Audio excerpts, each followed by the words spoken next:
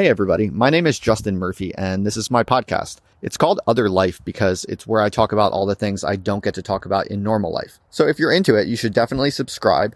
And if you'd like to talk to other people interested in what I'm interested in, or ask me questions or request future topics or guests, please just follow the link in the show notes. Finally, I just want to give a huge thanks to all the donors and patrons. I could not keep this podcast running without financial backers, so I'm very grateful. And I would just say that if you enjoy this podcast or my blog or my videos, please do consider signing up to give a little bit of money each month. It would really help me grow out this project, and it would mean a lot to me. So thanks a lot. Now on to the podcast. Over and out.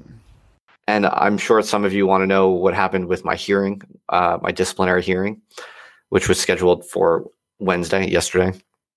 A few people have been asking me, what happened, and I've been a bit coy.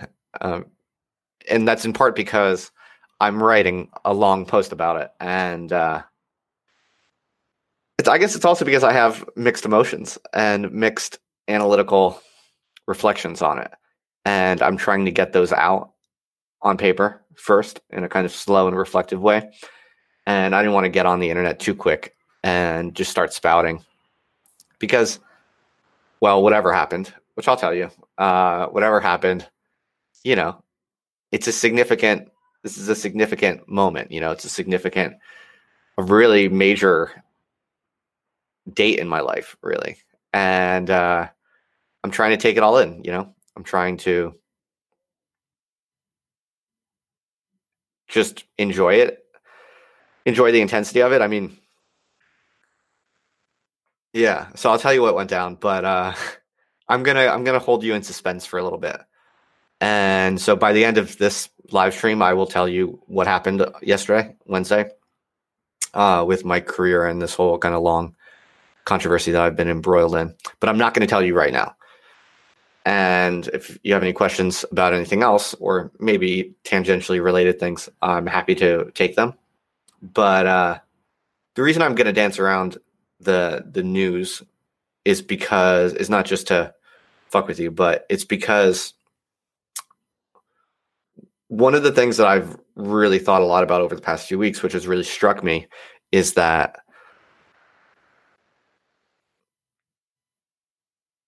through the different communication technologies that we have access to, and in particular the ones that I've been practicing and using now for some time, for more than a few months, almost a year, I've been playing with YouTube and doing a podcast and blogging pretty seriously. Over this time, I've realized that different messages I put out into the world will get into different heads and produce different effects and consequences depending on where I put them and how I put them. And that's been really interesting to observe, because what it means is people who are communicating in public at all, with the public, emitting symbols out into the public. Obviously, my influence or reach is not at all anywhere near the public as a whole. No one's is today, even the most kind of famous, influential speakers or whatever. But in my little slice of the public, or just my effort to throw drops into the bucket, what I've realized is I can have extremely refined control over the message and how it actually trickles through my networks and then the extended networks of my networks. And it's fairly predictable. You can do this in fairly predictable ways, because the types of people who read or watch different types of media are pretty systematically predictable. And the interpretive tendencies of those different subsets are themselves quite predictable.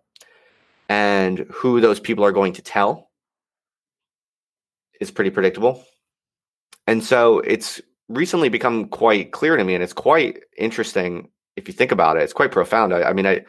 It's obviously quite new, and I think very few people even really understand the degree to which this can be understood systematically and kind of manipulated systematically. I think our understanding is way behind the actual empirical reality of how far and deep this goes. So I think this is all very new, and becoming aware of it in this way is very new. But basically, if I'm right, what it means is that, one creative individual can produce quite a, how should I put this? Quite a cleverly orchestrated set of different signals. And mind you, none of them are, mutually exclusive. Like there's no lying involved in what I'm talking about. But you can just say the same thing in multiple different ways, different times and places, and produce, you're kind of like painting on social impressions, so like communicating a simple truth of like what happened on one particular day, like what happened yesterday on the day of my hearing. What happened yesterday is something that I can tell the world or whatever, but I can do it in this really weird, digitally sophisticated way where I do it exactly how I want to do it. And give slightly different inputs, if you will, to the social system at different times and places. And that's not with any lying or anything. It's just about how I place things. So for instance, it occurred to me that if I put something at the end, or let's say the middle to end, in a random place in the live stream, towards the middle or end of a live stream, if I put some piece of information, only the most diehard, listeners or readers of my stuff are going to get that bit of information. I think this is very interesting and cool. Like, I like the idea that I can kind of drip out information or messaging to my world in this sort of way. And I think, for all different types of purposes, you might do this in all different types of ways. But in this case, for instance, with something as momentous as this kind of transitional moment in my life and career, you can tell I'm foreshadowing. I am kind of hinting about what happened, but I'm holding back on the details. With something this momentous, I don't want to just write out some little short press release bullshit and post it on my blog and pin it to my Twitter timeline and just tell the world in some sort of like naive broadcast kind of way what may or may not have happened yesterday at my hearing. And that's because I'm not actually trying to communicate with everybody. How should I put this? For people who want to create ideas or put ideas out into the world today, there's a variety of multi-level, multiplayer games that can be played. And it's complicated and sophisticated and nuanced and really fun and weird when you think about it this way. There's all different types of things you could try to optimize for, depending on what you're trying to optimize for as, a creative person or whatever, or intellectual or whatever you want to call it. And so, that's just something that I find very delectable, and I'm kind of reveling in it because I'm aware that, there's a good number of people out there who are paying attention to my case or whatever you want to call it. And it's not that I want to tease people, but it's more like I like the idea of reserving for the people that are paying most attention to me. I want to reserve for them, the biggest pieces of information as they come to me in my life, something like that. Also, there are just many reasons why you might not want. So, for instance, like the people who, there's a certain type of person who will only kind of look at headlines, right? They might scan someone's timeline, or they might watch the first few minutes of a YouTube video. They're just kind of looking for easy, low-hanging fruit. They want to know real quick, what is this thing? What category do I put it in? What pigeonhole do I slide it into? There's a lot of people who basically consume media that way. And that's fine. I'm not judging it. That's a certain type of person is all I'm saying.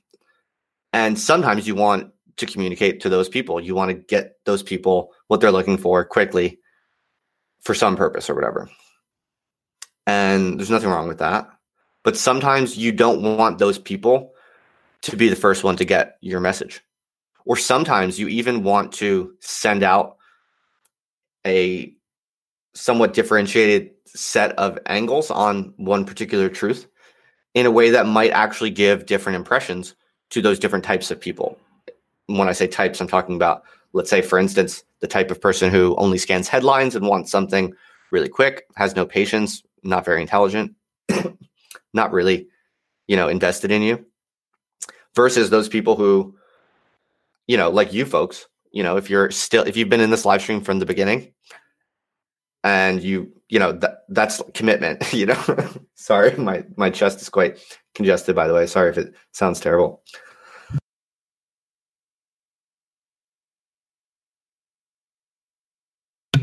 Pause the mic. There you go. I like thinking about this explicitly. And yeah, so if you are so invested and kind of a loyal member of my audience, I want to, every now and then for certain purposes, I want to give you the news before anyone else. Another way of thinking about it is that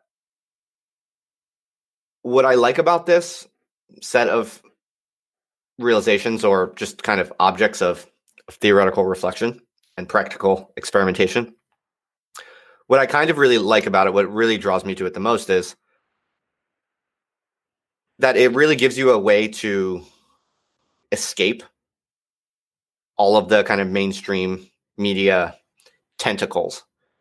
Because in some sense, headline culture and mainstream media culture, or whatever you want to call it, kind of the buzz of the day, once your information or message goes out there, it's captured in some sense. It's out of your reach.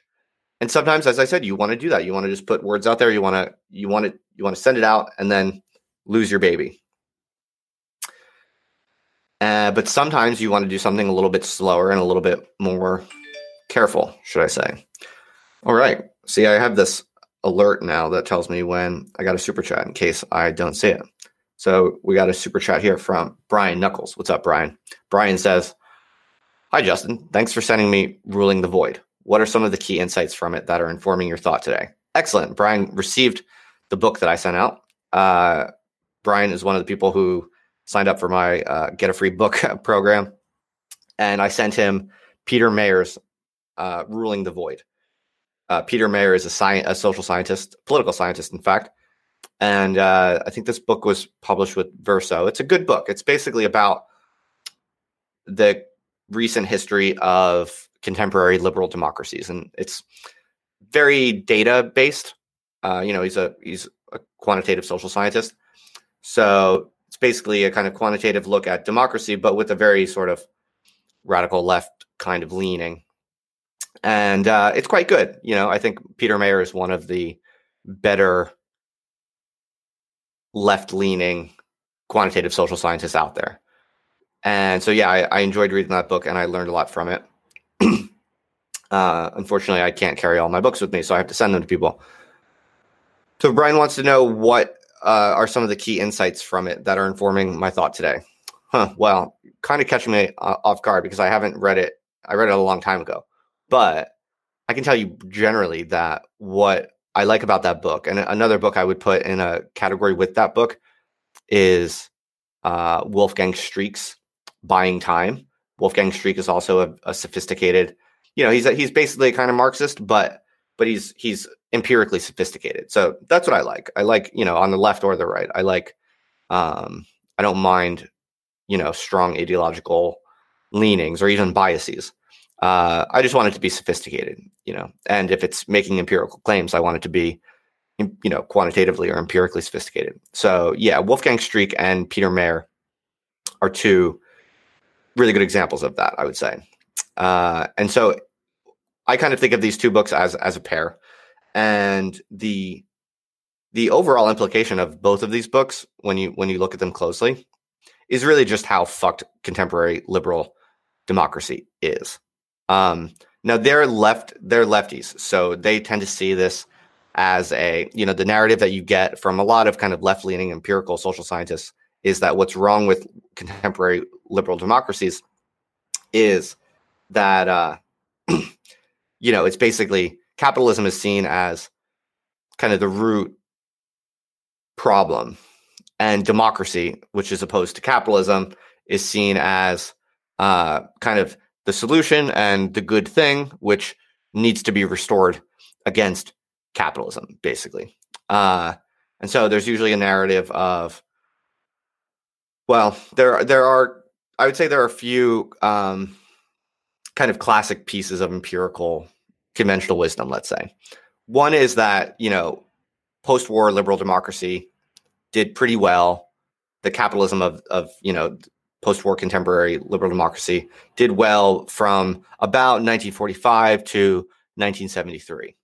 And then in the early 70s, that's when inequality starts to take off. And that's also when you see certain trends such as across the Western democracies, there's a prioritizing of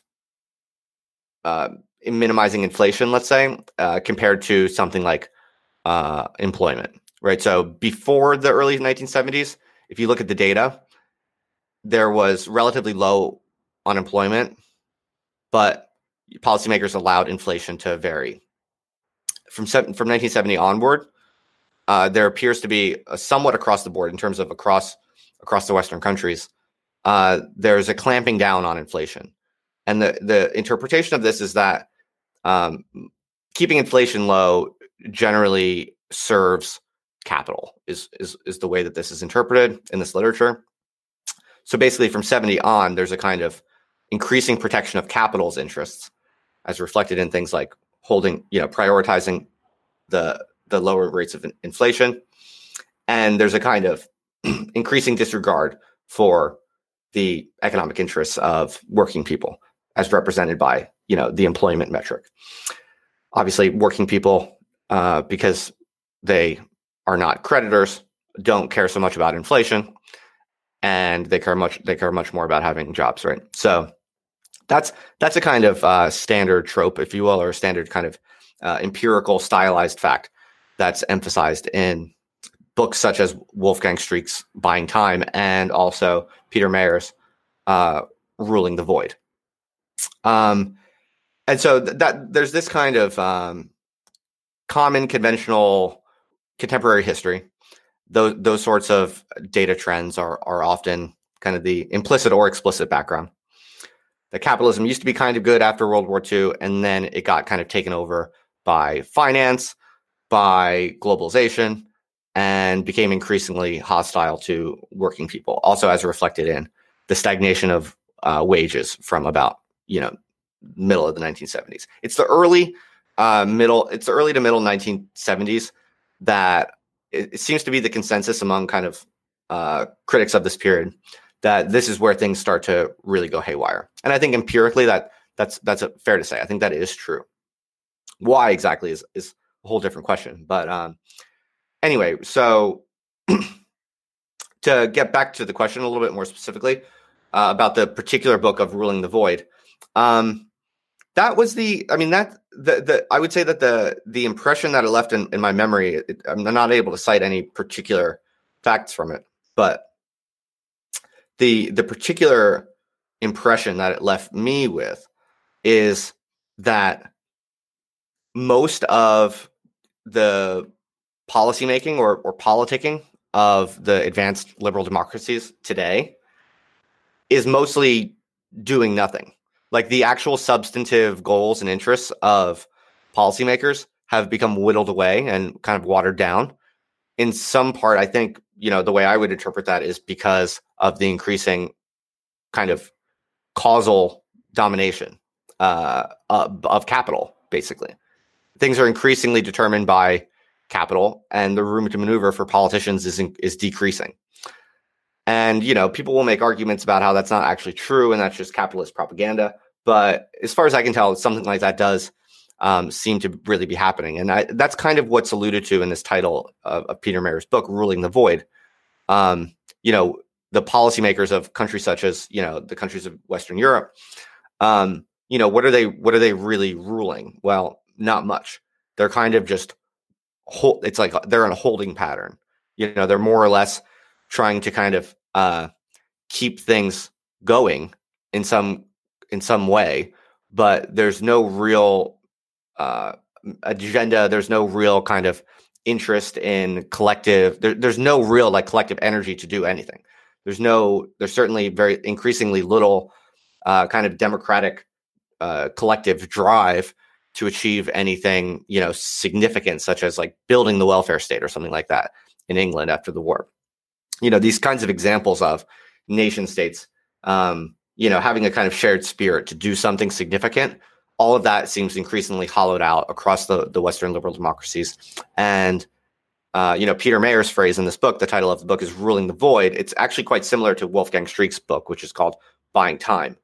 Ruling the Void or Buying Time, very similar images of, you know, policymakers in the West today, basically doing very little of interest and more or less being crowded out by capital. So I think Peter Mayer's book also has some other stuff about how, you know, the decline in voting patterns and things like that too. General kind of anti-politics.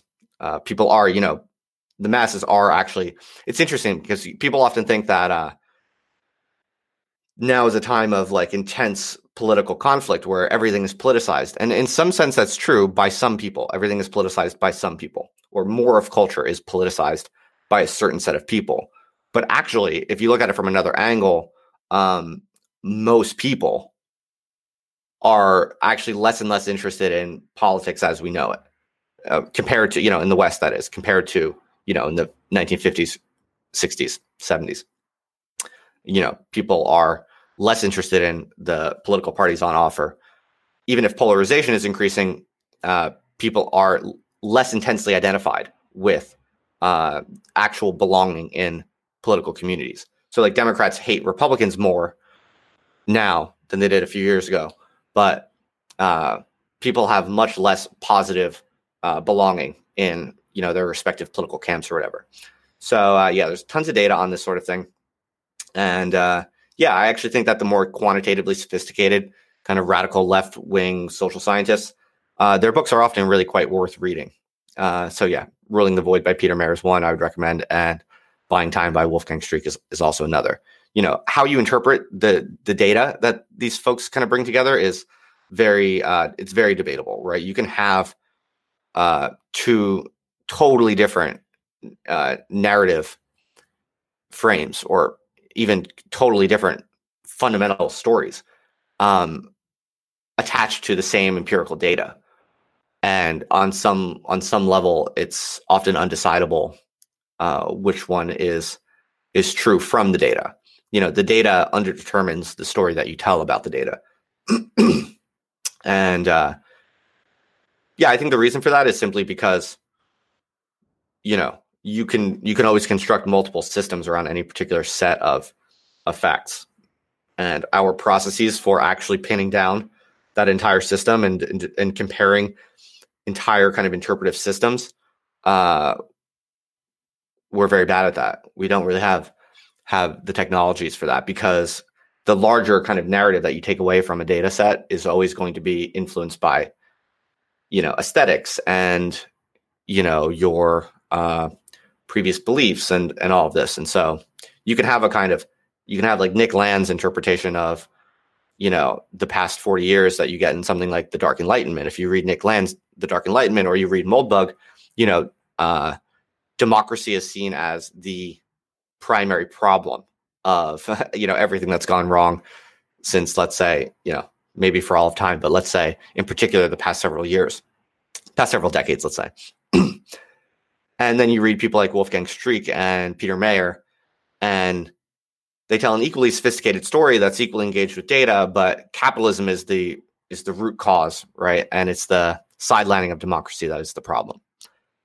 Well, you can't really sort out that type of very large, broad debate or difference in worldview. It's hard to sort that out with the data for a number of reasons. But that's, I think, where people's kind of fundamental commitments essentially come into play and shape what story they're going to be attracted to and what story they're not going to be attracted to. Ultimately, I would even argue that I think on some level it kind of boils down to aesthetics. All right. And Cynical asks, Justin, do you read poetry? And if so, who are your favorites? You would like Robinson Jeffers, I think. All right. Thank you, In Cynical. I appreciate that. I always like tips. If anyone wants to give me suggestions, I actually do always look into them, or at least I try. I mostly always do. And as for poetry, I have one poet in particular who, for some reason, and I'm not, sophisticated enough literarily to tell you exactly why, but there is one poet in particular who is far and away my favorite poet above all other poets. That's in part because I'm not very well versed in poetry. Like, I haven't spent a lot of time with a lot of poetry in any kind of depth. So I have a relatively shallow exposure, let's say. But be that as it may, my favorite poet by far is T.S. Eliot. And I'm not sure why. I got into him when I was an undergrad in university. And for whatever reason, it was just the first poetry I ever read that just really connected with me. That I really felt, it was the only poetry I ever read that really made me feel something. And again, that might just be because I don't read enough poetry, but I have tried others, and there have been some others that I've liked for sure. But I got really, when I started reading T.S. Eliot, I got really into it and got really interested in him. And I read like a couple of his biographies. And yeah, so that's a short answer to your question. My favorite poet is T.S. Eliot. I could try to explain a little bit about why, but I don't think it'd make for good conversation. I don't pretend to have extremely sophisticated literary tastes. I think I like his austerity, which is perhaps a little counterintuitive, because he did write a fair amount of free verse and whatever. And he is a kind of modernist, but he was very austere personally. And I was very fascinated by that. He was intensely, he had a very intense conscience, and he became Anglican, but Anglicanism is quite close to Catholicism. So he had a very kind of severe Christianity that I think resonates with me temperamentally and ethically. And but in terms of the actual literary content, as I said, I'm not very well equipped to comment.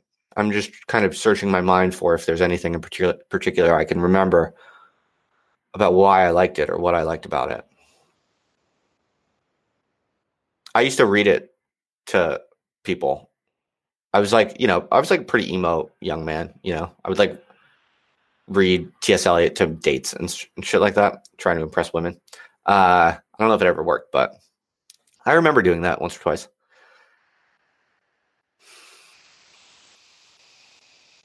The Love Song of J. Alfred Prufrock. That was a good one. It's like so famous. It's kind of cliche, I know, but that is a damn good poem, I think, personally. All right. I think that's enough of an answer for that question. So, all right. Any other questions? And in Cynical, thank you for the question. That was a good one. And thanks for the $5. I appreciate that. And you too, Brian. Appreciate that. So any other questions from the audience?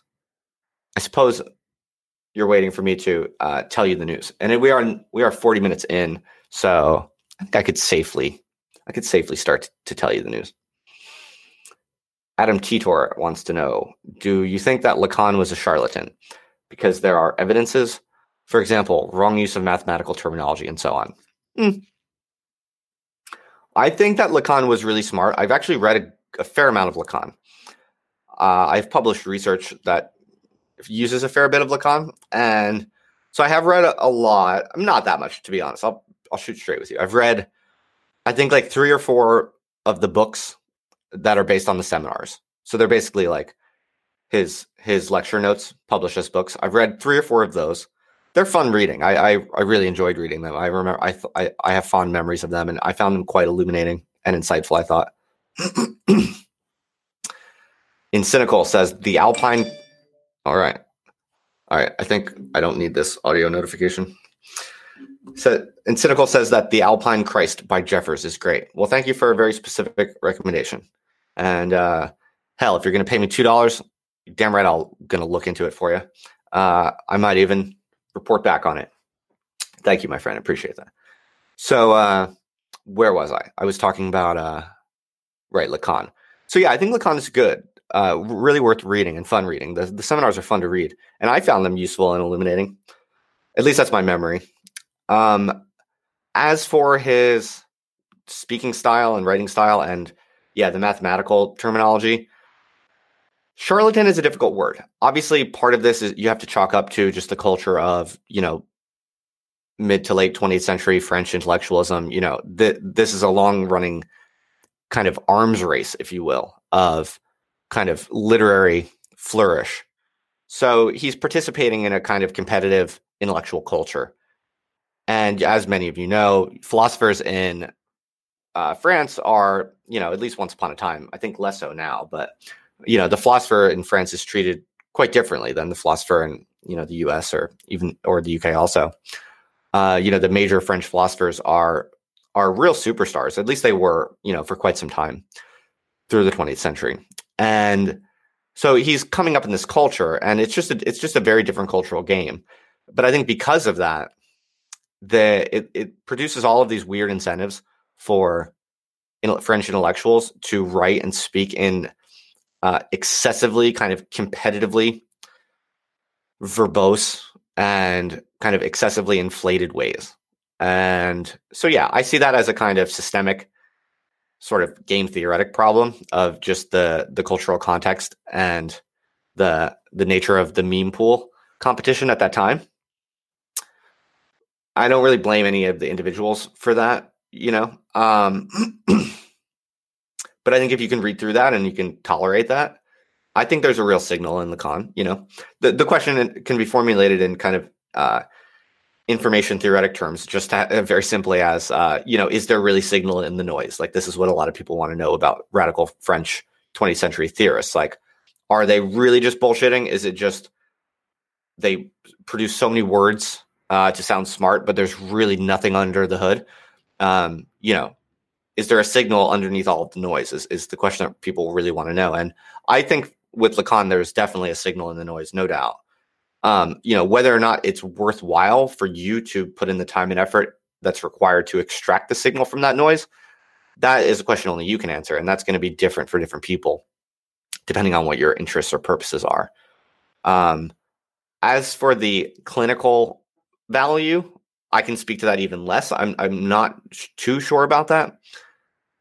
I think psychoanalysis in general, it's quite debated. There's a certain type of contemporary kind of clinical psychologist who likes to say that Freud was, like 99% wrong and was actually, harmful in the long run because of the incorrect notions that he popularized. And then I've also heard other very smart people say that Freud and therefore Lacan also, to some degree, even if they got a lot wrong, were way ahead of their time in, identifying and working on real underlying empirical phenomena that just perhaps were very loosely or imperfectly described, one might say. So, I can't really speak to that part of it personally, but I think Lacan was very smart. I think there's definitely a signal there, and a signal that's worth trying to extricate if you have the time and energy to get through it. As for the mathematical terminology, I mean, I think if you understand it correctly, then it's not so bad. If you can't interpret it to mean that there is like some like true, really existing kind of mathematical structure to the psyche. I would not take that conclusion from a reading of Lacan. I'm not giving you a reading of Lacan. What Lacan actually meant. You can have long debates about that. What I'm saying is I'm not at all convinced from reading Lacan that the mathematical terminology that he deploys represents some kind of like truly deeply existing structure. No, but you can definitely argue that some of his deployments of mathematics can still be useful. It can still be generative. It can still formalize particular intuitions that give you real traction on how to think or how to live. And so I'm quite, even though I'm an empirical social scientist and quantitatively trained. I'm quite sympathetic to creative and idiosyncratic deployments of numbers and mathematics. It's all about how you interpret those sorts of deployments. And so I would not put too much stock into them empirically, but that doesn't mean they're bad. It doesn't mean they're irresponsible. It certainly doesn't mean they make you a charlatan.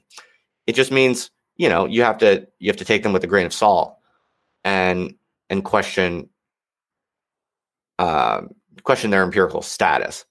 But I mean, look, I'm saying this because I remember quite liking a lot of the diagrams, and I remember thinking that they helped me see things. Like, for instance, in my paper that I published that uses Lacan, it was actually this recent paper I published in the journal Parisia. I actually used one of his diagrams, his diagram of the drive, of the partial drive. He has this like cool little diagram trying to kind of illustrate how the partial drive works as a circuit. And I thought it was quite useful, quite illuminating. And I mean, I was able to put it to what I thought was a worthwhile kind of explicative use in my paper. So I don't see it as a kind of deeply sophisticated mathematical structure, but so I'm generally a fan of Lacan, to be honest. All right, I need a sip of water. Where's my water? Shit, lost my water. Whatever. What's my stance on cryptocurrency? No stance on cryptocurrency.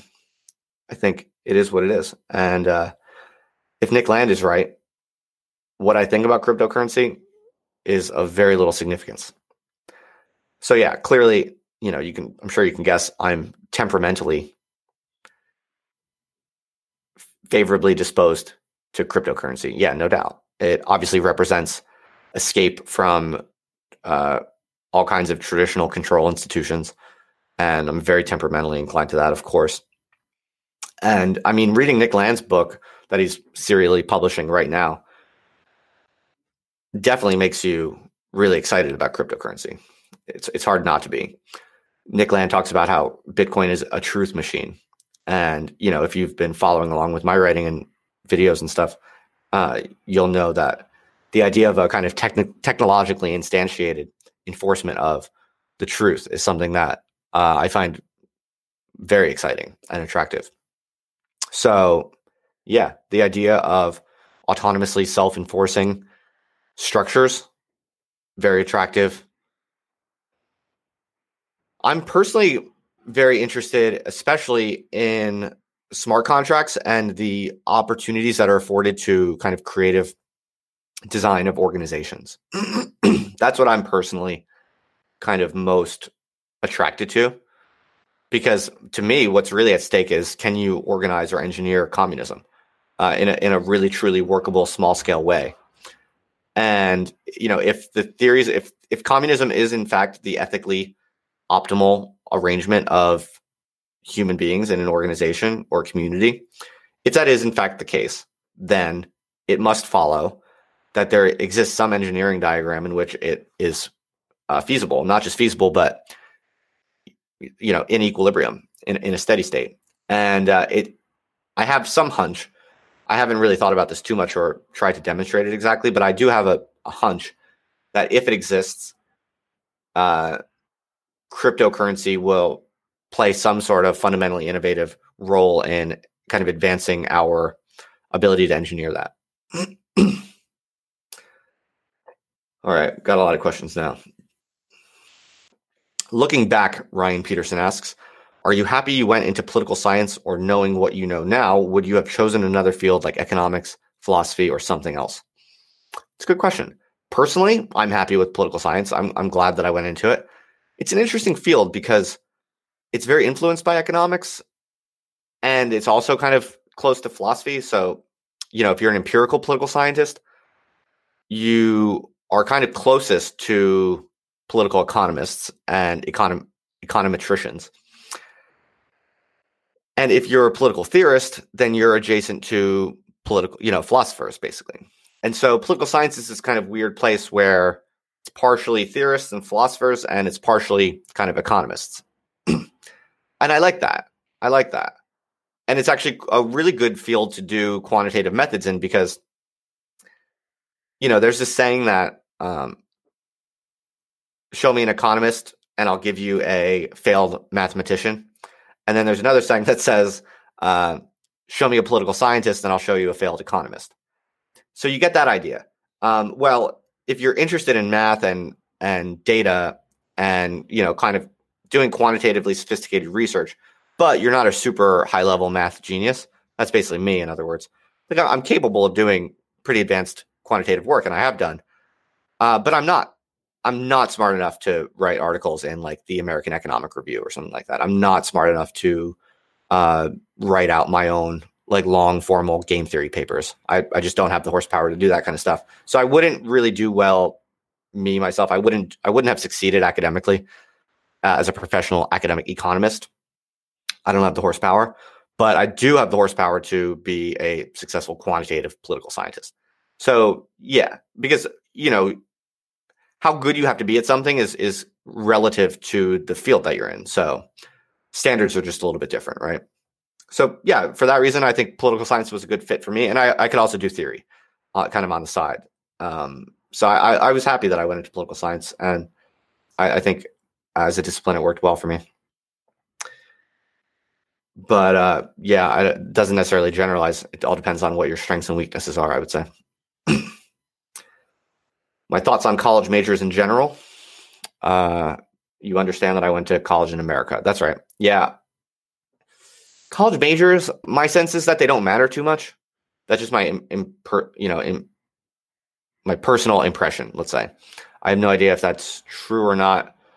But that's been my read on it. I think if it honestly, like my thinking in college was basically like choose a relatively easy major so that I could do what I wanted, basically.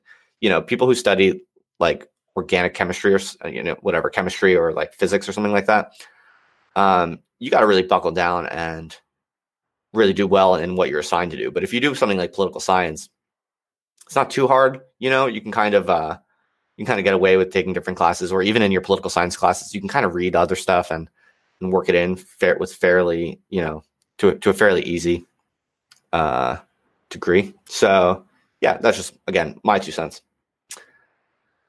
What else do we have? All right. It's 9:54 now. And as I told you, I'm going to enforce on myself a hard limit on these live streams of 1 hour. So I will wrap this up in about 6 minutes. And I think now then is a good time to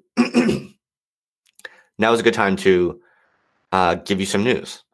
And I'll be interested to see tomorrow how many people I talk with who heard this news. Because basically, if you're in this live stream right now, it means you're an OG. It means you're deep in the Murphyverse. And for your investment and your loyalty, I want to give you the hottest news, the freshest, juiciest, most scandalous information I possibly can. What's up, Aiden? And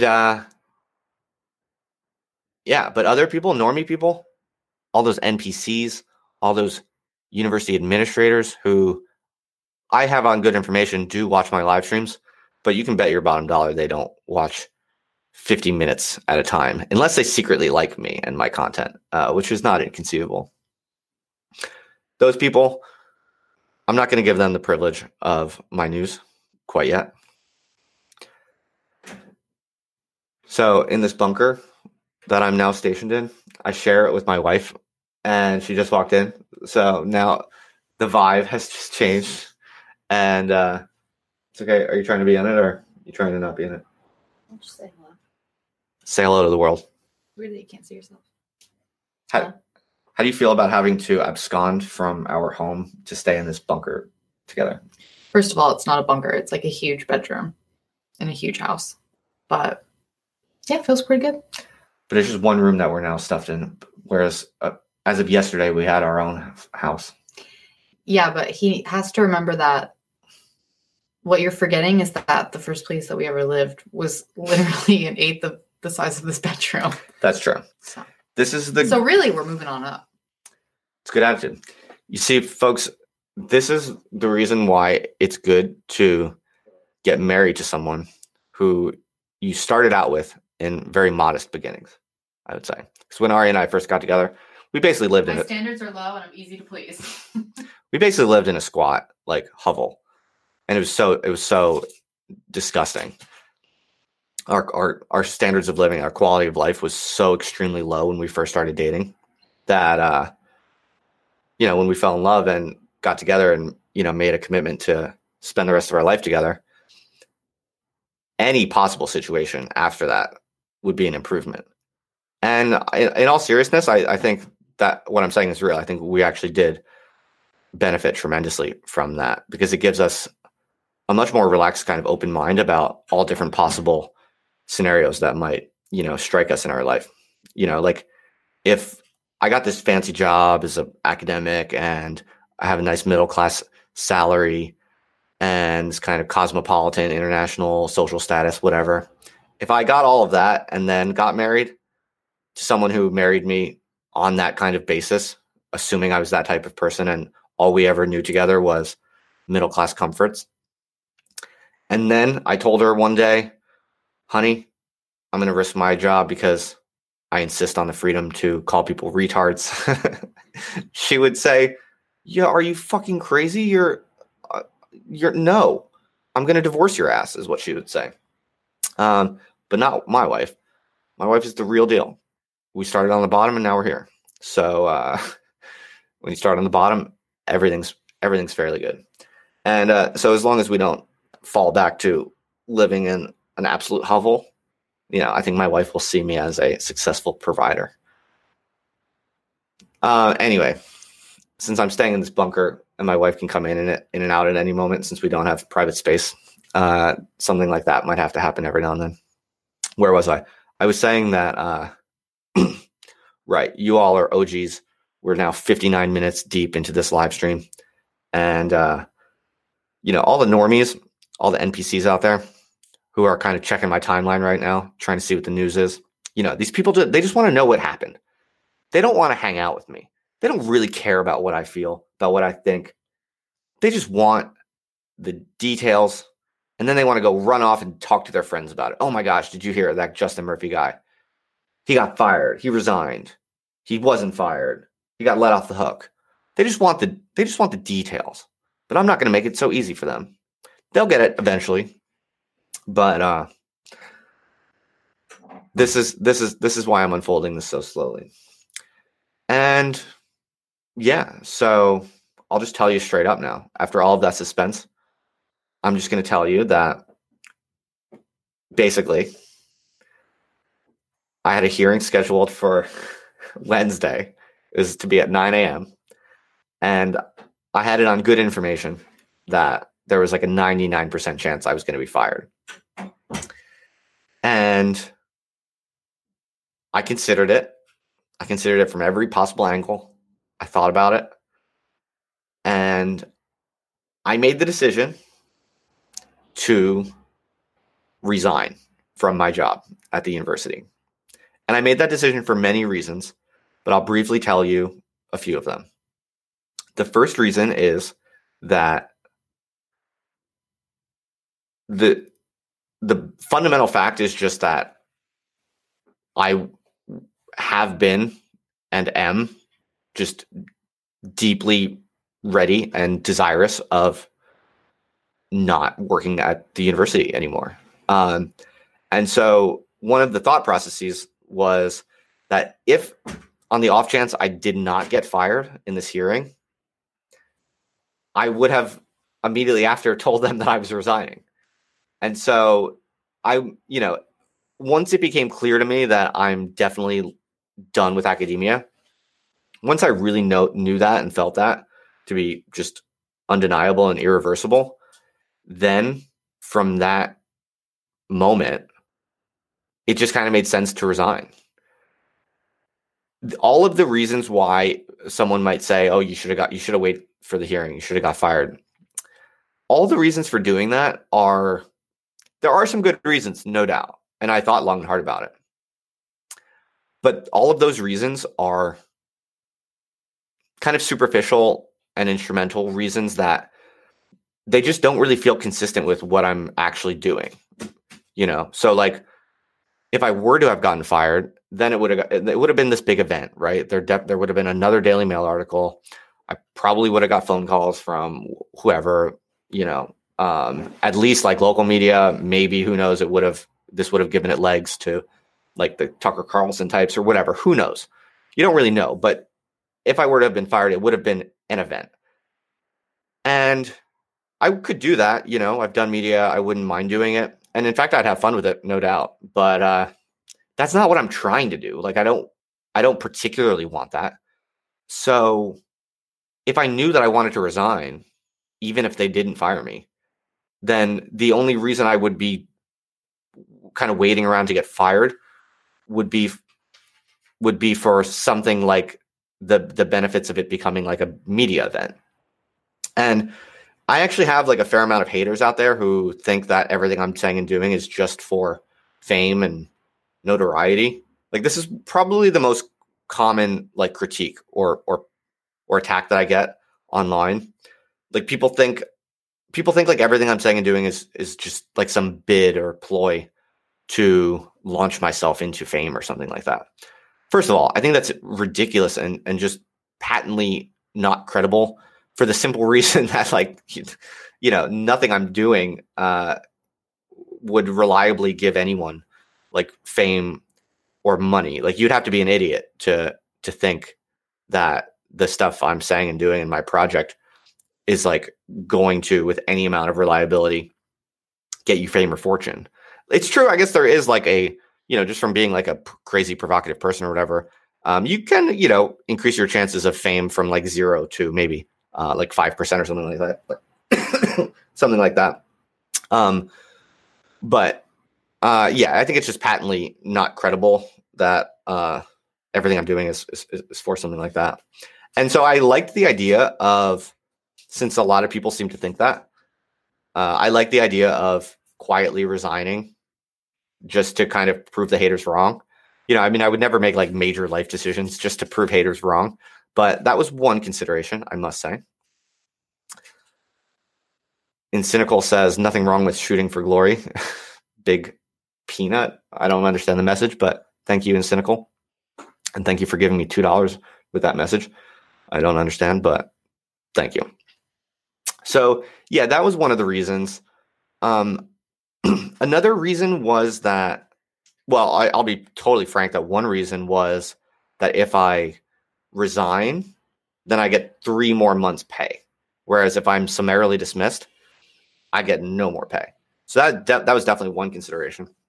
And that 3 months of pay is like a good chunk of change. So the one bit of good news here, and this kind of enhances the how academia got pwned story, is I basically milked the university for another 3 months of paid vacation.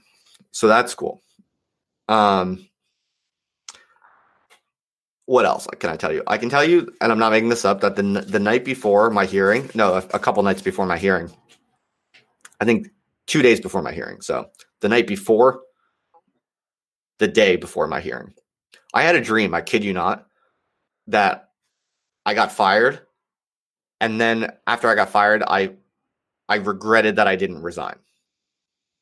I don't know what that means. I don't know where it came from, but I can tell you as a true fact that I actually really did have that dream and that emotional experience attached to it.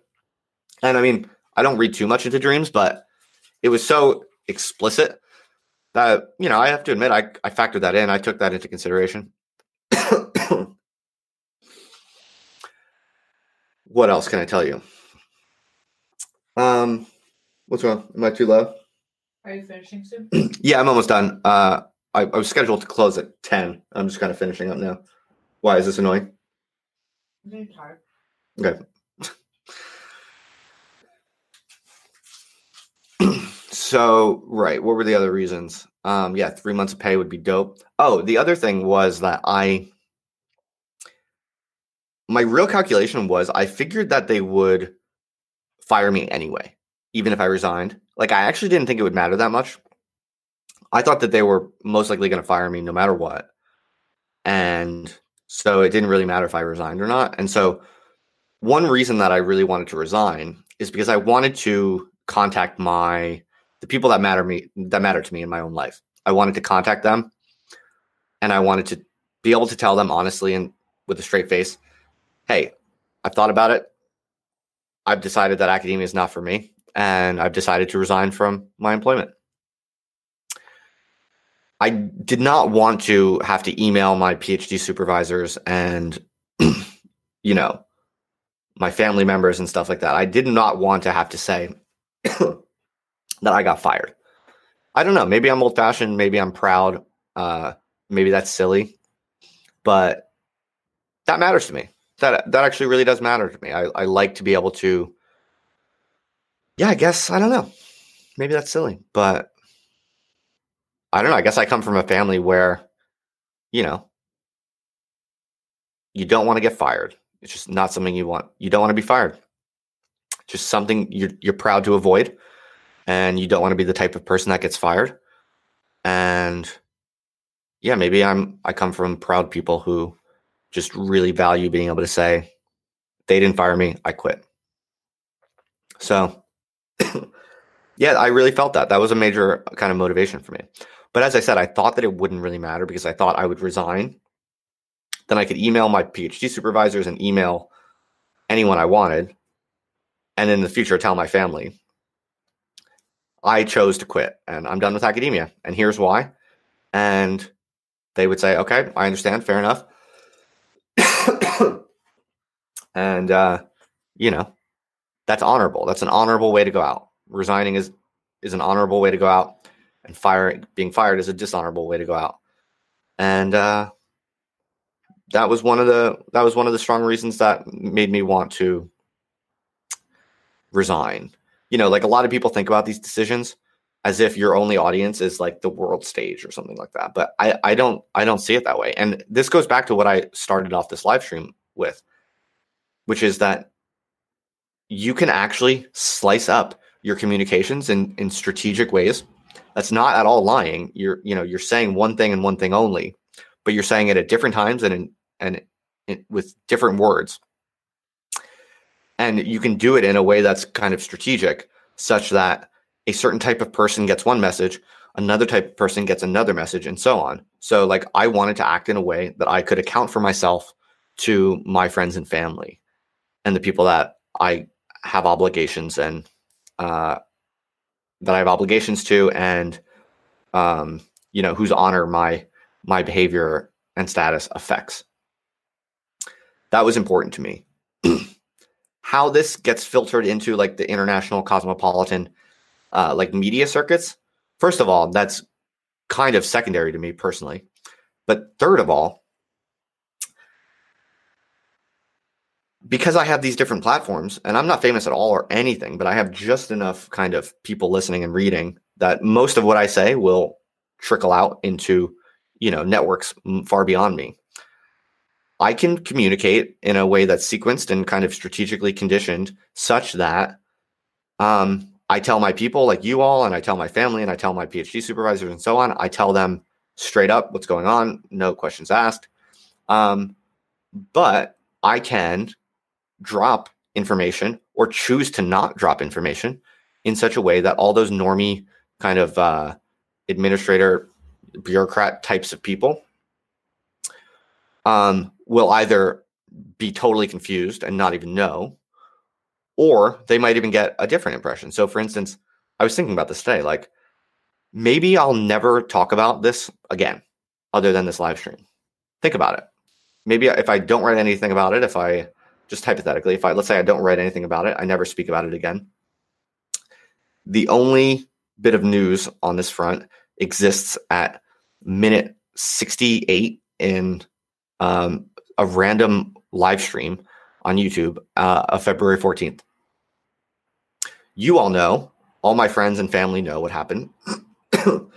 But all those people who read the Daily Mail article, all those people who heard, oh, that Justin Murphy guy at the University of Southampton, he got into deep shit. I wonder whatever happened to him. Maybe they'll just never know. They'll never hear about it. That's kind of interesting, because the Daily Mail is not going to read like the 58th minute of this live stream. I mean, if they did, that would be fascinating, right? But the chances of that are extremely low. So you see what I'm saying? There's this weird kind of power, this highly granular kind of high resolution power that you have when you're like someone with just a small audience who's not really famous. It's not like everything I say gets out there. Everything I say trickles out eventually, but it's in this sort of contained way that's kind of manageable. So I find that interesting. And so, for instance, I'm kind of doing this experiment where I'm going to only tell you now in this live stream. At the very end of this live stream, I gave you the basic update. This is the end of the story in some sense. In another sense, it's just the beginning of the story. Like this is only the beginning of what I'm really planning and what I'm really doing. But in terms of this kind of media saga and the public attention that's been on me for like that University of Southampton guy who got into deep shit, that particular media saga is now officially over. I'm no longer an employee at the University of Southampton. I'm no longer an academic officially. But you're only hearing it. The world is only hearing this in the 68th minute of a random live stream on YouTube from someone who's not famous. I'm not fucking Joe Rogan. Like the word is not going to be spread immediately. And yeah, so I'm curious. I'm kind of curious to see. Like my wager is based on my experience so far. Nobody except for like my OGs, like the people who kind of pay attention to all the stuff that I do, and my friends and family, they're going to be the only ones who really know how the story ends. And I'm attracted to the idea and quite kind of enchanted by the idea that I could possibly keep it that way. Of course, I'll eventually, tell the whole story. And as you know, I'm writing a book about this. And so, I will eventually tell anyone who asks and whatever. But you could go one step further in what I'm talking about, because like what I was also thinking about is like I could write a blog post, for instance, that's a little cheeky, and maybe the title kind of sounds like I was fired, right? But then in the blog post, I kind of explain. I don't lie. I don't say that. I explain kind of really what happened or something. But perhaps it's a little bit more sophisticated and it's long and kind of hard to get through. But I bet some money that some random Daily Mail reporter might just see the headline, checking in on my case or whatever, and maybe they would go and write an article. He's been fired, when in fact that's not the case. So you can see where I'm going with this kind of perspective that I've become very enchanted by. The way that you can kind of slice and dice your media messaging in a way that has profoundly different effects on different types of people and different long-term consequences. I don't have some kind of like long-term play or anything like that, but I'm just fascinated by this. I'm fascinated by this. I'm fascinated by the fact that I have different platforms where I can choose to share pieces of information that a lot of people are actually interested in, but I can choose who I share it with, under what conditions, in different styles, depending on who I want to know first and how I want them to know it, and who I don't want to know yet and how I want them to interpret it. Ultimately, it's not because I'm like super sensitive and I'm trying to walk on eggshells or something like that. It's more just, I find it fun. I find it's an amazing kind of canvas to paint on nowadays, the digital media environment. So yeah, I'm doing this little experiment where I'm just hiding this little bit of information at the end of tonight's live stream. And I'll be curious by tomorrow, like how many people actually know what happened or how many people are still asking me what happened. So yeah, that's how the story ends. Not with a bang, but a whimper. But as I said, in my view, as I'm holed up in this bunker across town, as far as I'm concerned, this is when the story begins. So my throat is very parched. I've exceeded my 1 hour by 15 minutes. So I'm just going to wrap it up at that. Hey everybody, thanks for listening. If you thought that was cool, then don't forget to subscribe, and it would be even cooler if you left a review. I'd appreciate that. And yeah, just to learn more about what I'm up to, you can check out theotherlifenow.com. That's all. And I will see you around the internet.